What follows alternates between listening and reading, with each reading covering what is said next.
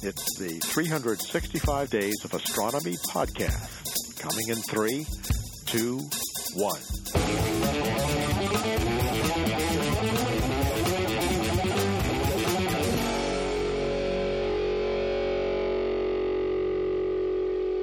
This is the Urban Astronomer podcast.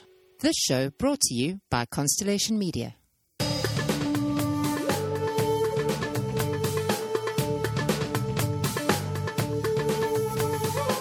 Hi, everybody out there. This is Alan Fassfeld speaking, and you are listening to episode 7 of the second season of the Urban Astronomer podcast. Today, you'll be listening to an interview I recorded with Dr. Jarita Holbrook of the University of the Western Cape. But before we get to that, I would just like to remind you all that one of the reasons I have managed to stick to a consistent release schedule this season is that I left my day job and am now doing this podcast and other science communication work full-time. That means that your support through Patreon and other channels no longer goes to a slush fund for new microphones, but is part of my family's budget. If this stirs feelings of guilt or pity on your heart, then all you need to do to make yourself feel better is visit our website at www.urban-astronomer.com and click the Patreon link and pledge a small monthly donation. On the other hand, if you feel nothing at all, well, it's worth a shot. Still true, though. Anyway, if I haven't chased you away with my transparent manipulations, here is the star of today's show, Dr. Jarita Holbrook. So I've been studying the square kilometer array and the town of Carnarvon and the astronomy community to see if there's a similar pattern to what happens at other observatories around the world, which is the observatory itself becomes a metropole. It is the center of a lot of high tech and, state of the art. And of course, it has this intellectual capital as well. The people who work there are highly skilled. But these observatories are always placed in high, dry, and dark locations, which are very rural. And so there's always this disconnect between the people who live in the region and the observatory itself. And usually that degrades even more over time. There's resentment and, that there's so much money and things flowing into the observatory that's not really helping the community or the region. And then in terms of the observatory itself, it does not benefit from having population growth in the area. And so the observatory doesn't want to attract more people to the region. So, of course, the best solution is to educate the people in the region that already live there so that they can work at the observatory and you don't have to import your knowledge base, right? And so, but for some reason,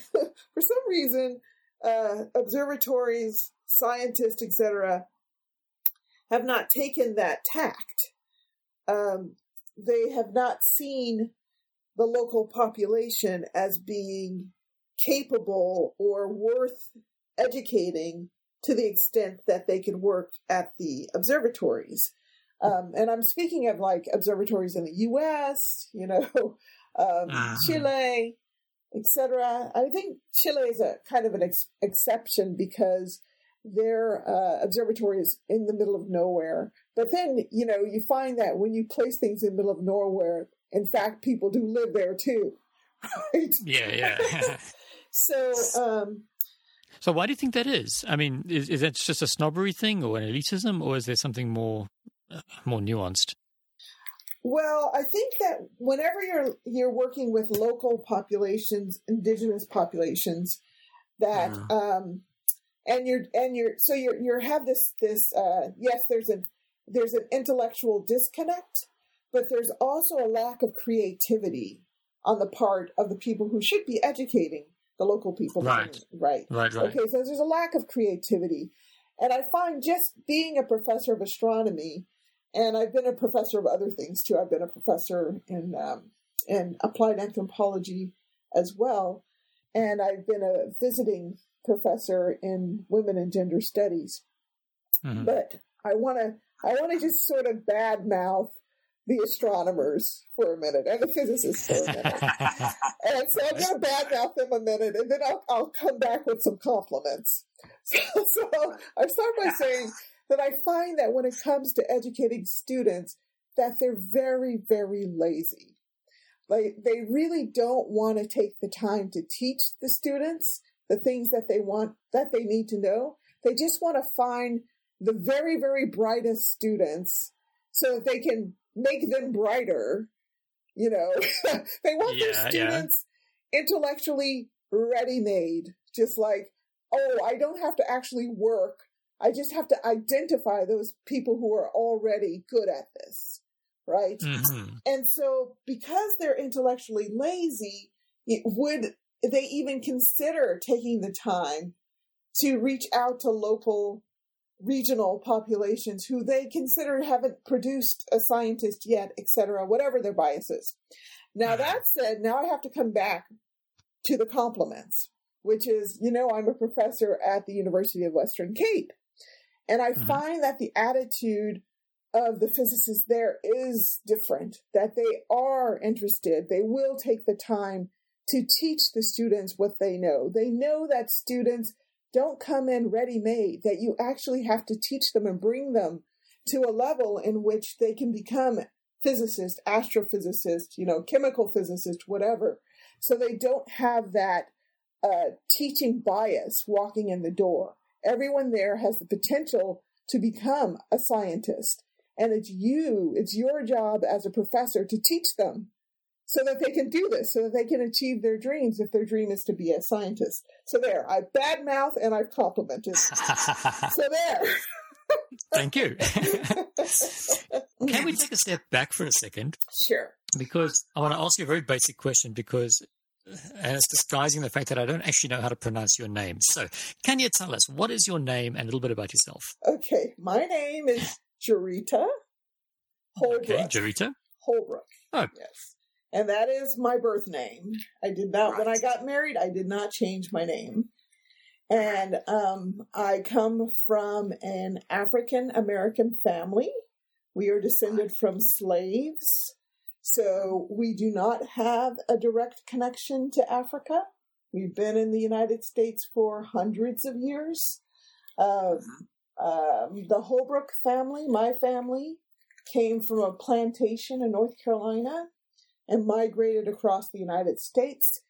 And the generation before me, of course, was the generation of the Vietnam War. And so all of my uncles were in the military. And my family traveled.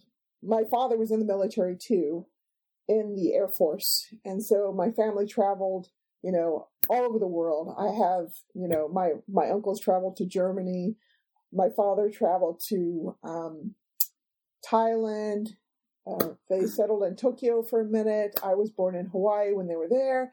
And then they moved to California and then various other military bases in the United States.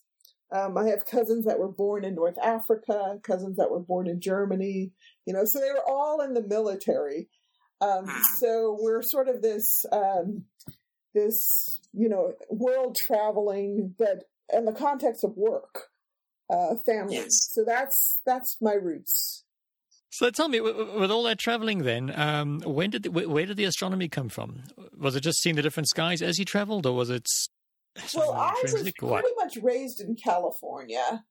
And, you know, there's so many ways to tell about how you get involved with something. And lately, I'm just like, you know, there's not anything that's particularly unusual about my story. I think that when you are a kid, you go through a bunch of interests. I always say people start with dinosaurs, right? Geology, rocks, volcanoes. Yeah, that's me. Exactly. And then, but outer space and the planets is in that list, right? Of things that you become enchanted with as you're going through elementary school. If you go to an elementary school where they take their, you know, exposure to science seriously. Of course, everyone loves chemistry because, you know, you put things together, they change colors, you know, blah, blah, blah. Get to wear lab coats. Yeah, and then electricity. So, and I think that the major difference between my story and everyone else's story is that since I was living in Los Angeles and I was going to science magnet schools in Los Angeles, we were exposed to the jobs that you can get as well. And so I actually learned that you could actually have a job as an astronomer.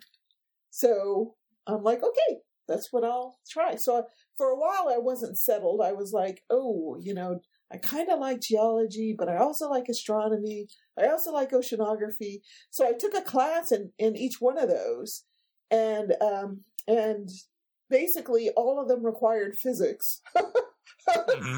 So that's how I ended up majoring in physics, right? Right. Yes, but all the research, once I was an undergraduate, all the research that I did was in astronomy. I think you covered this already earlier on, but what are your research interests in let's say in astronomy? Right. I mean, is it purely the cultural side? Is it where it's crossing over with your anthropology?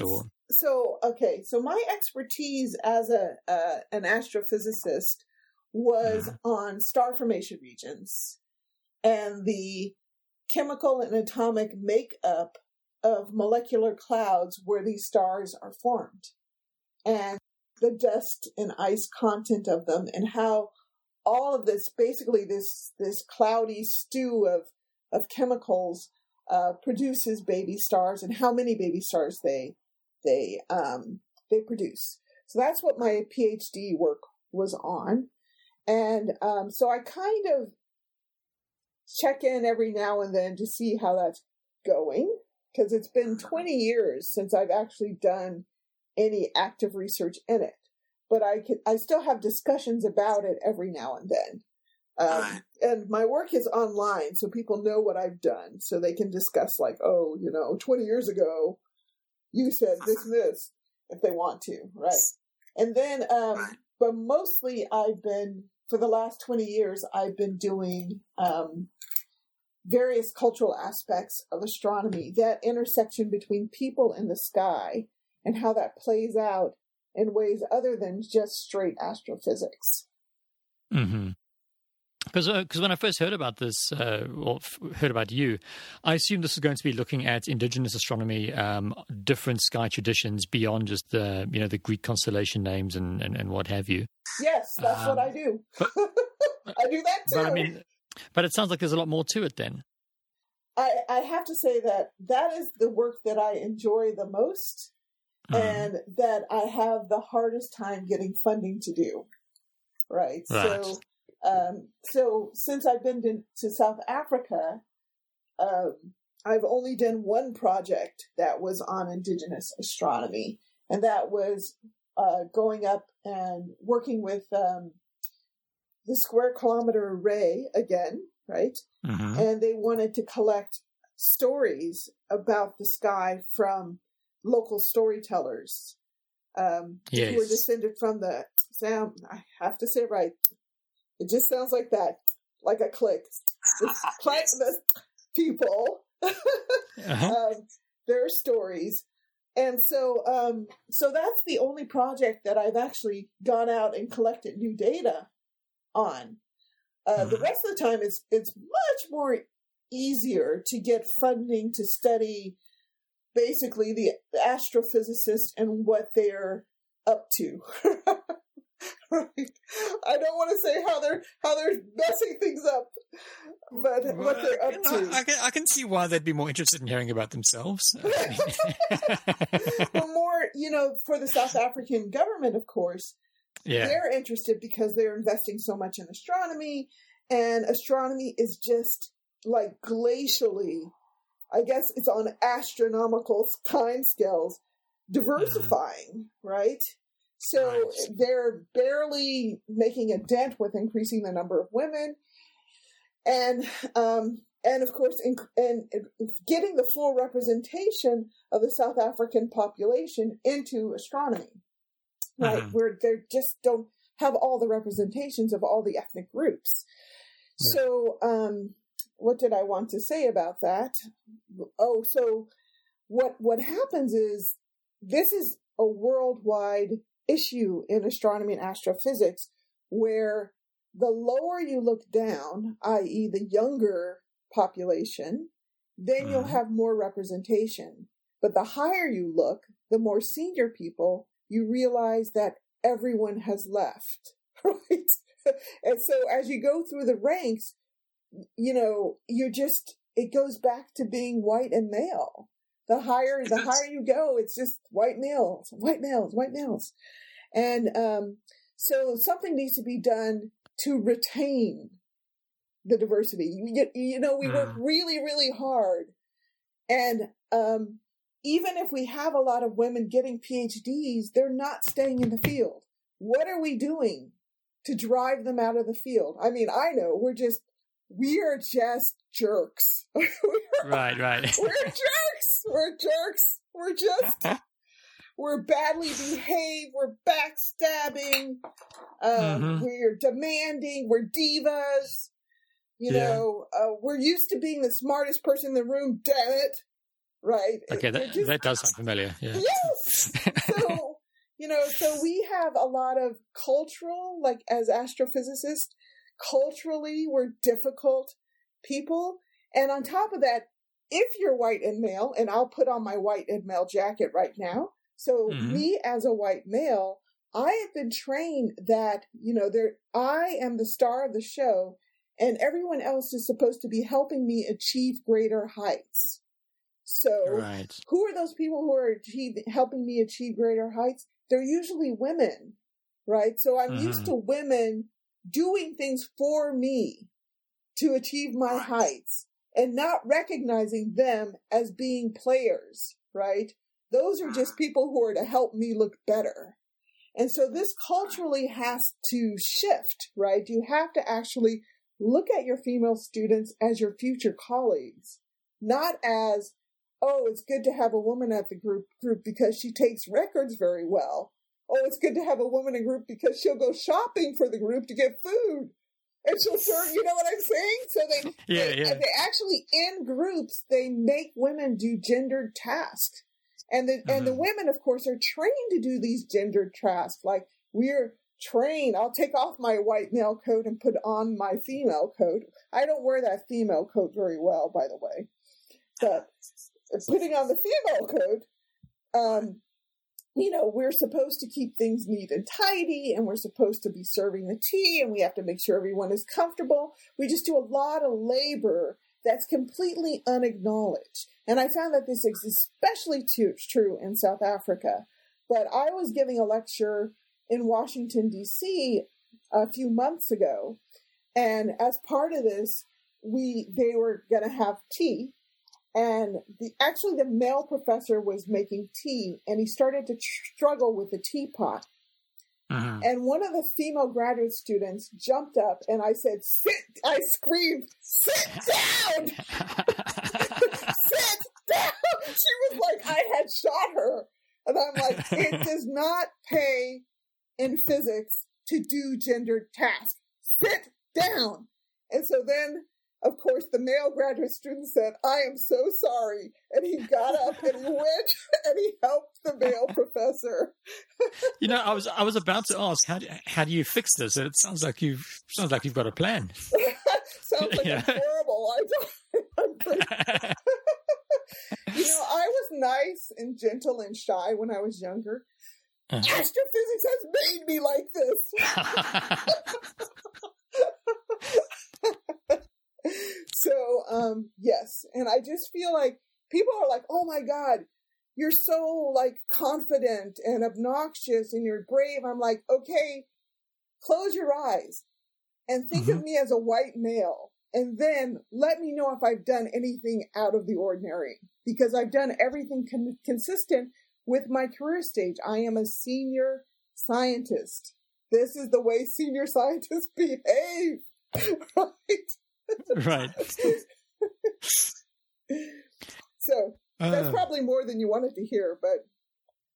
No. Well, I mean, it's very informative because, I hear about this a lot. And, as somebody who actually never graduated myself, I see similar things, but in a more commercial space, So the academic side is, yeah. Well, it's I'm rambling. It's okay. I must have given you a lot to think about. The thing is, none of this is news. You know, No, you hear this all the time.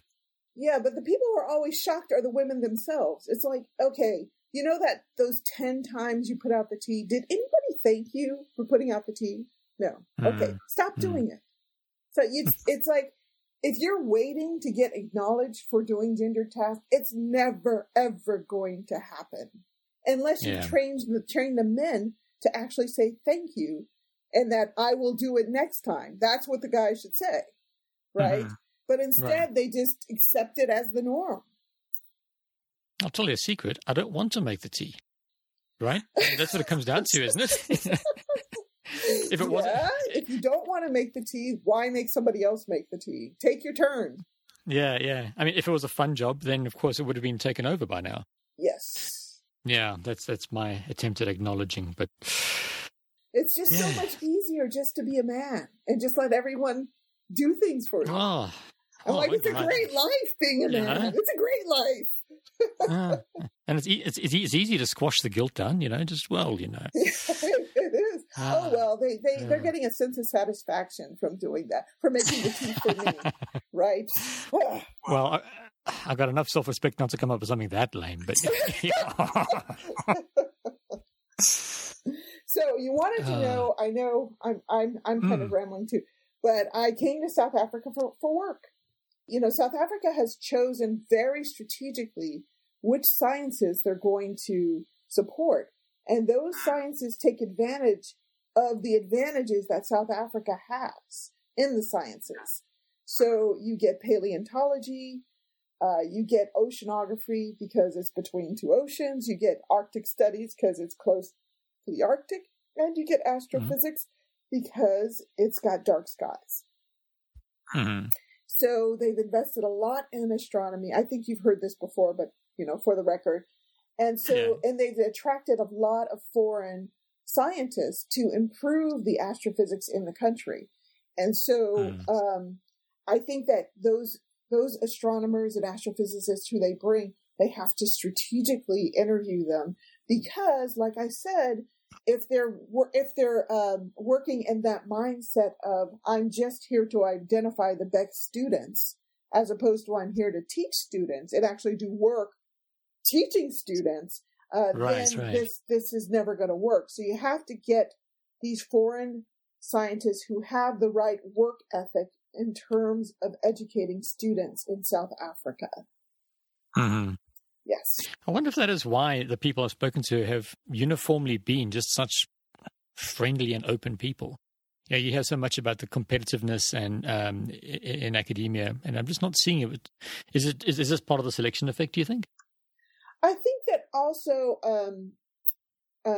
South Africa is a different culture in which to work, right? And I think that you do sometimes see the competitiveness, but South African culture, it's not as strong as in other parts of the world.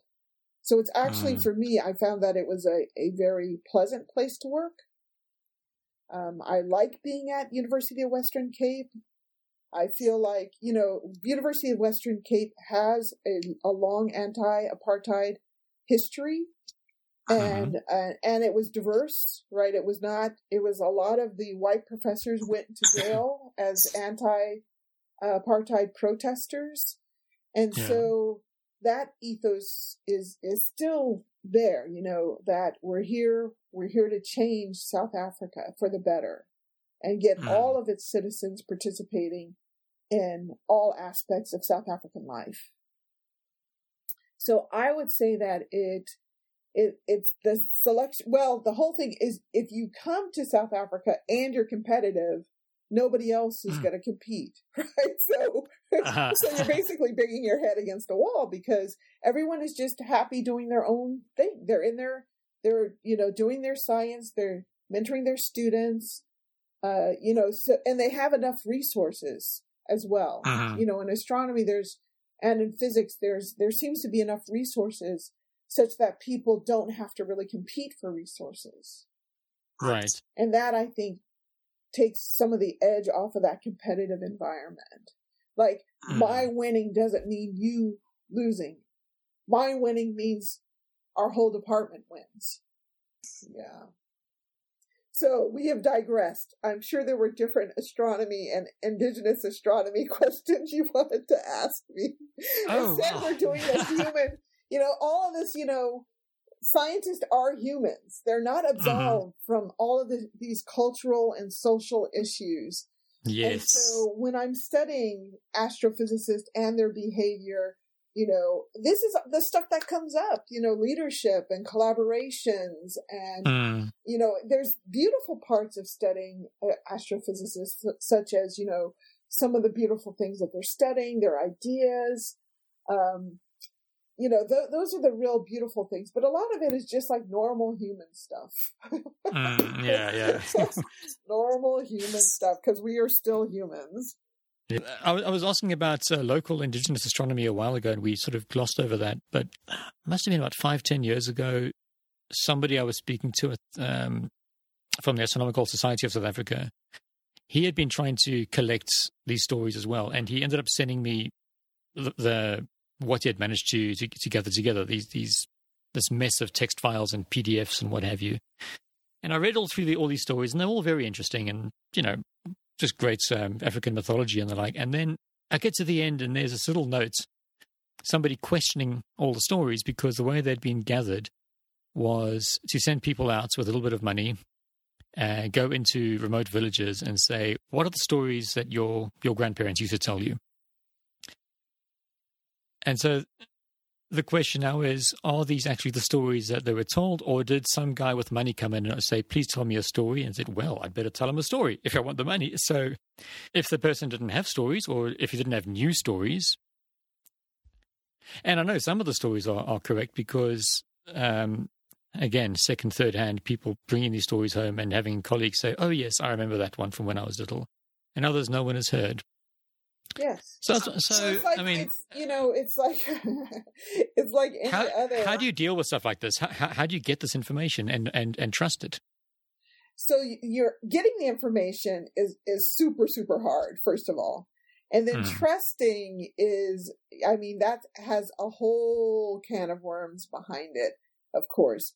But that there's a rule in journalism, which is, always get 3 sources, right? You have to get it corroborated by three different sources, right? Mm-hmm.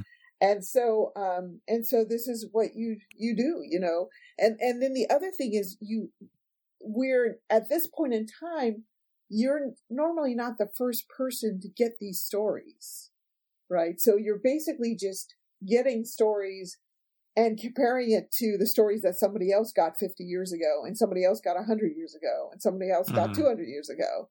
And and what becomes very interesting in that case is, of course, the modifications of the stories, because stories are tweaked to match the current circumstances.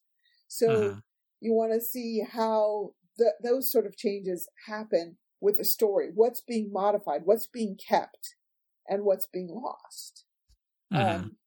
So you just, you get used to doing this, just like if you're doing astronomy and you're looking at another picture or another spectrum of a star, you're like, oh, it's an A type. Oh, it's a C type. Oh, it's a D, All right. Yeah. You recognize it. You've seen them, and it's like, okay, it's this, right? And so, I think that as a cultural astronomer, we have a very interesting position as a cultural astronomer, going out into indigenous communities, because there's some things that we've heard in several different contexts, not just the community that we're sitting in, but like, okay, this is the type of story they tell in the Pacific as well, and this is the type of story in Native America, and we know that there's a basis for these stories, that is, some of these bases are consistent, and what hinges is, of course, on the night sky. So what's visible, what's bright, what's visible, what are they likely to have stories about, right? And then you find that, okay, those are bright, visible from where they are, then that makes sense that they would have stories. And then there's the utilitarian aspect of it.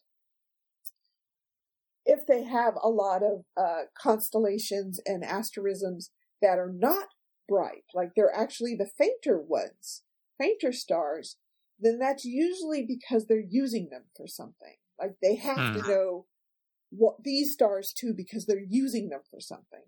And that could be navigation, calendars, that kind of use, right?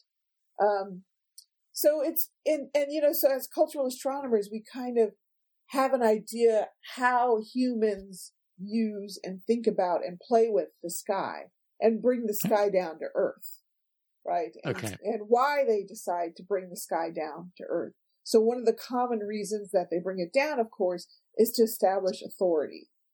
But another reason, of course, is calendars. Like, agricultural calendar. Everyone has to make a calendar in order to do agriculture, right? And do migration. And what do you mean? Authority. How does that work? I'm not sure I understand that. So I just gave a TED talk on religion and cultural astronomy. Oh, I see. Okay. And in that TED talk, I explain how certain people, groups, whatever, want to establish political and social authority. They want to be kings and queens and divas. So you could use it for religion or for horoscopes or something like that. Not necessarily for horoscopes, but to establish themselves as being the rightful king, ruler, whatever. So there's many moves that they do to do that. One is that they say that they came from the sky, right? Their ancestors came from the sky. The other is that they control the sky, right? They control the weather, the seasonal changes, eclipses. They control that. That's another thing that they can say. And so normally it's those two moves. And a third move is that they're born when something celestial is happening, right? So whether it's meteor shower, comets, eclipse, that because they were born during that time gives them that authority, right? That authority to rule over you. So, and this, of course, it's not particular to Africa. It's Europe, it's Middle East, that they make these moves to, well, Book of Matthew, right? I mean, I was going to say the nativity story in Matthew in the Bible. The wise men following the star to find Jesus. Right. That's like a celestial event. Yes. So my point being that, we as cultural astronomers, because we've studied our field, we know the kind of moves that humans have made in the past and how they could possibly be making now in regards to these social processes, but related to the sky. Okay.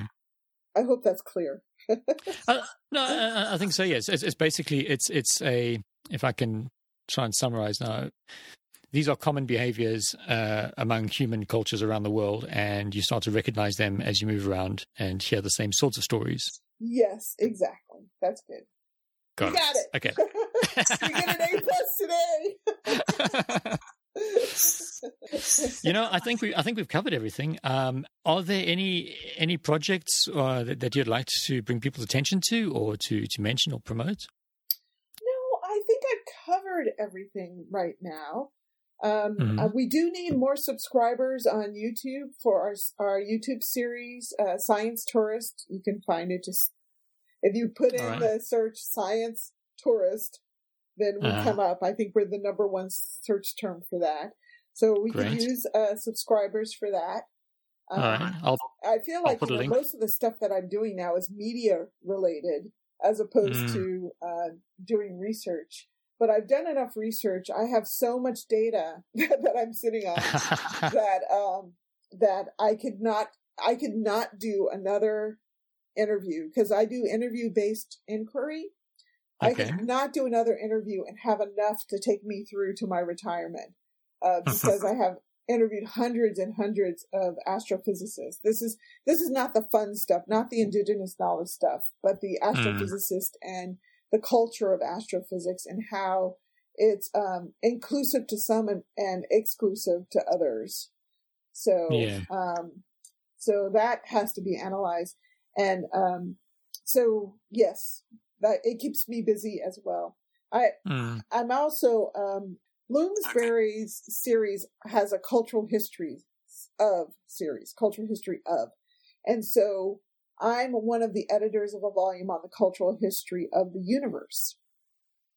And so that involves 6 chapters, and I have to write 2 chapters in other people's volumes, but I'm in charge of the volume that's from 1920 to the present. And I don't know if you've ever had to deal with 6 authors getting their articles. I have not. No. and that's pretty time consuming. Is just and I'm having to edit, as well as my graduate student is writing her PhD thesis right now. So when I'm not editing the Science Tourist series, I am editing my student's thesis, or I'm editing these chapters that are coming in for this cultural history of the universe that's forthcoming. It's actually going to be out in about 2 years. So those are the things that take up my time these days. And raising my teenagers. I have teenage daughters. So, how many? Just 2. 2. Well, 2's enough, eh? Yeah, one's in college, so I consider that a success. Yeah. But I still have out of the house. More. Job done. Yes, out of the house. But she's back for the summer. You made an adult, and therefore the job is done. Yes. Successfully, yeah. Success. I've still got a few years to go, but anyway. So if people would like to get hold of you and ask you more about your work, how can they find you? I try not to be found. I'm really busy, but I'm actually on Instagram and Twitter. Those are the 2 things that I usually post on and that people can interface with me. There's my public page is Dr. Jarita Holbrook. So they can ask me questions on that page. And if I remember to get on Facebook, then I'll answer. I do get notifications every now and then, but a lot of the things I get from Facebook is garbage, so I just ignore it. But once a week, I do get on Facebook and see if anyone has asked me any questions or, posted anything. Scroll through notifications, mark all as read. That's what I do as well. Yeah. But most of the posting that I do regularly is on Instagram and Twitter, and they just feed into my Facebook page. Okay. Yeah, so that's the way to get in touch with me. That was Dr. Jarita Holbrook from the University of the Western Cape, talking about the stuff that underpins our favourite science. This last weekend, I presented a talk at Scopex on orbital mechanics using Kerbal Space Program to demonstrate some of the more unintuitive aspects of manoeuvring through space. It went pretty well, considering that I started running over time and had to cut myself short, but I was really excited to meet people who do actually listen to the show in person. One of them, Heiste Grobler, is a researcher at the Hartbeespoort Radio Astronomical Observatory. The radio telescope from this observatory is less than a half-hour's drive from where I live, and I've always wanted to pay them a visit and record an interview for this show. Somehow, that never happened, but hopefully Haystack will agree to chat to us in Season 3 and tell us a little about the history of the observatory and what sort of work he does there. Now, I've got something else I'd like to let you know about. It's a bit of an experiment. I'm trying out a new app which is supposed to create a community around podcasts. It's called Flick and is driven through an app on your phone or tablet. I've created a group especially for the Urban Astronomer podcast, and if you would like to try it out, then you can visit the show notes page at urban-astronomer.com and click the link. Now, they make it sound a bit like they're trying to create yet another social media platform, but honestly, it looks and feels a lot more like an old-school web forum. Each group has its own community of members, and topics of discussion can be created within that group, where members can chat and compare notes. They've promised all sorts of interesting functionality that will appear in future versions of the app, and if I'm honest, I think it's got a lot of potential. But, like any other online community, it can only work if people actually join in and participate. Now, I'm there most days, so if you have questions and would like to chat in a format that's a little more intimate than Twitter or more immediate than email, why not give it a try? There's no cost, no obligation, it's just an app, which you can find in both the Android and the Apple stores. Anyway, that's all we have time for today. If you enjoy the show, why not send me a message on the Flick group or by emailing me at podcast@urban-astronomer.com. You can tell me whether you prefer the Science Explained bits or the interviews, or let me know if there's anything that you would like to see me add in the next season. If you'd really like to help, you could also make donations on Patreon through the links on the urban-astronomer.com website, or just leave a rating and review on Apple Podcasts or whichever platform you used to find the show. And while you're at it, if you've got any friends or colleagues who might also like the Urban Astronomer podcast, why not let them know that we exist and show them how to find us? You can tell them that the next episode drops on the 8th of October 2019 and will be another of our popular Science Explained bits. Until then, though, my name is Alan Farsfeld. You've been listening to the Urban Astronomer podcast, and I hope you have clear skies. Goodbye.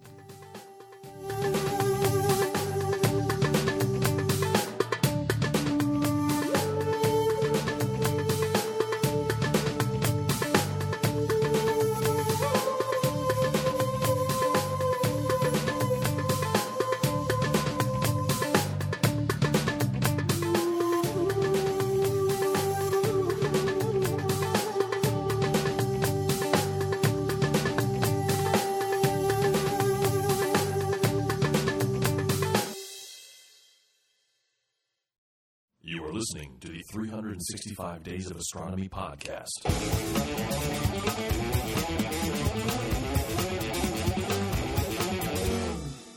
Cool.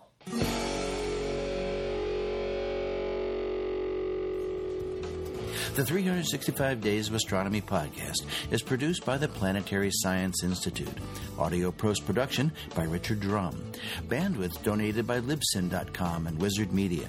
You may reproduce and distribute this audio for non-commercial purposes. This show is made possible thanks to the generous donations of people like you. Please consider supporting our show on patreon.com/365 Days of Astronomy and get access to bonus content. After 10 years, the 365 Days of Astronomy podcast is entering its second decade of sharing important milestones in space exploration and astronomy discoveries. Join us and share your story. Until tomorrow, goodbye.